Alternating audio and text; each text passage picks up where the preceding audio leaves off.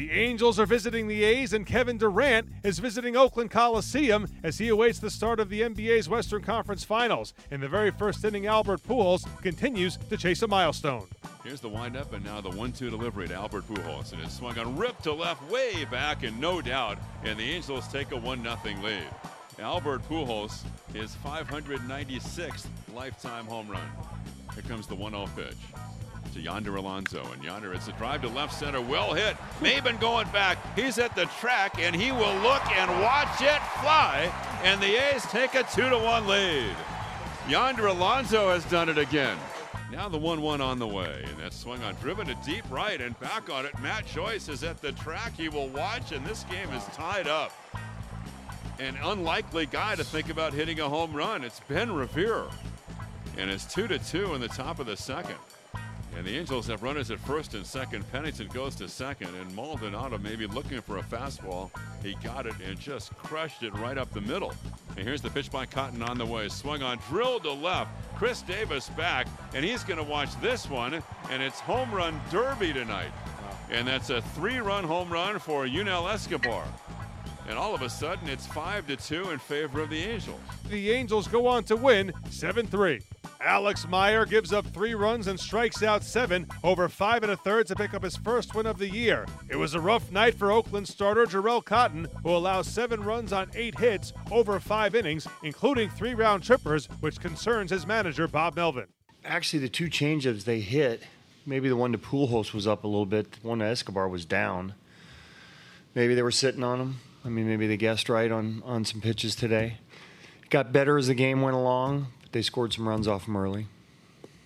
What do you kind of make of his season at this point? It seems like it's been almost every other one, be it good and bad. Sometimes for younger guys it takes a little while, especially after last year being up for a period of time, having success. Starting this year, having good games, having bad games. Sometimes it takes a little while to get consistent. He will.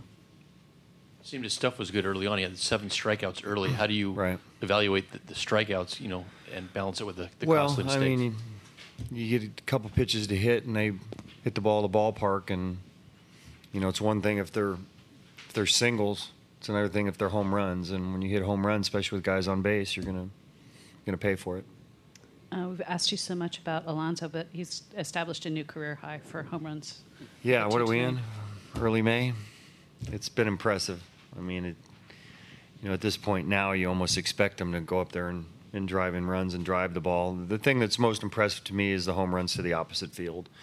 Years past, if he had a home run, he was going to have to pull it. And now he's just driving the ball. He's just trying to make hard contact and using his legs. And when he gets the ball in the air, he's a strong guy. It's got a chance to go. It's just certainly breakthrough at this point for him, breakthrough year. I remember last year early when Alonso got to a slow start, you told me he will hit. I know he'll hit. Why were you so confident in him? He's, it's just all the tools are there for it. It's just putting it all together. And he made some adjustments this year that he's sticking with, and he did it in spring training.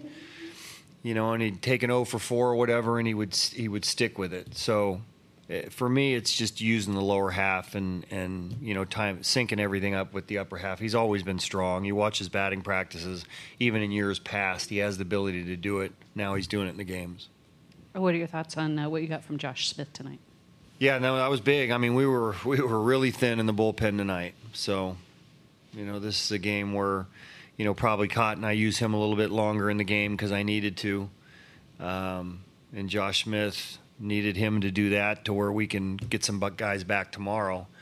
If we'd have tied that game up, it had been a struggle. If we had a lead, it would have been a little different, but we were behind the 8 ball a little bit, at least in the bullpen today, even before the game started.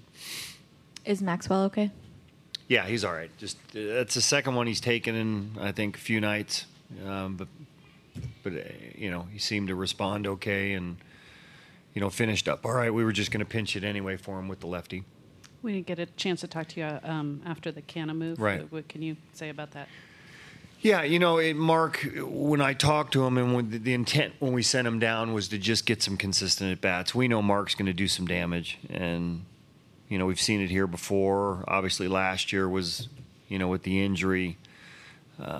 missed most of the year, and then we wasn't playing full time here, and went down there and swung the bat pretty well. So it was about getting him back here, and now trying to keep him with consistent at bats, and potentially not just against lefties, because we know he can hit righties as well. And you know what? Decker did a good job for us. In the time we needed him to, he was leading off for a while and doing really well. Kind of fell off after a while, but with Raj out, we needed somebody to lead off, and he did a good job for us. The A's still have a chance to lock up a series win against their division rivals on Wednesday. Andrew Triggs will make the start against the Halos.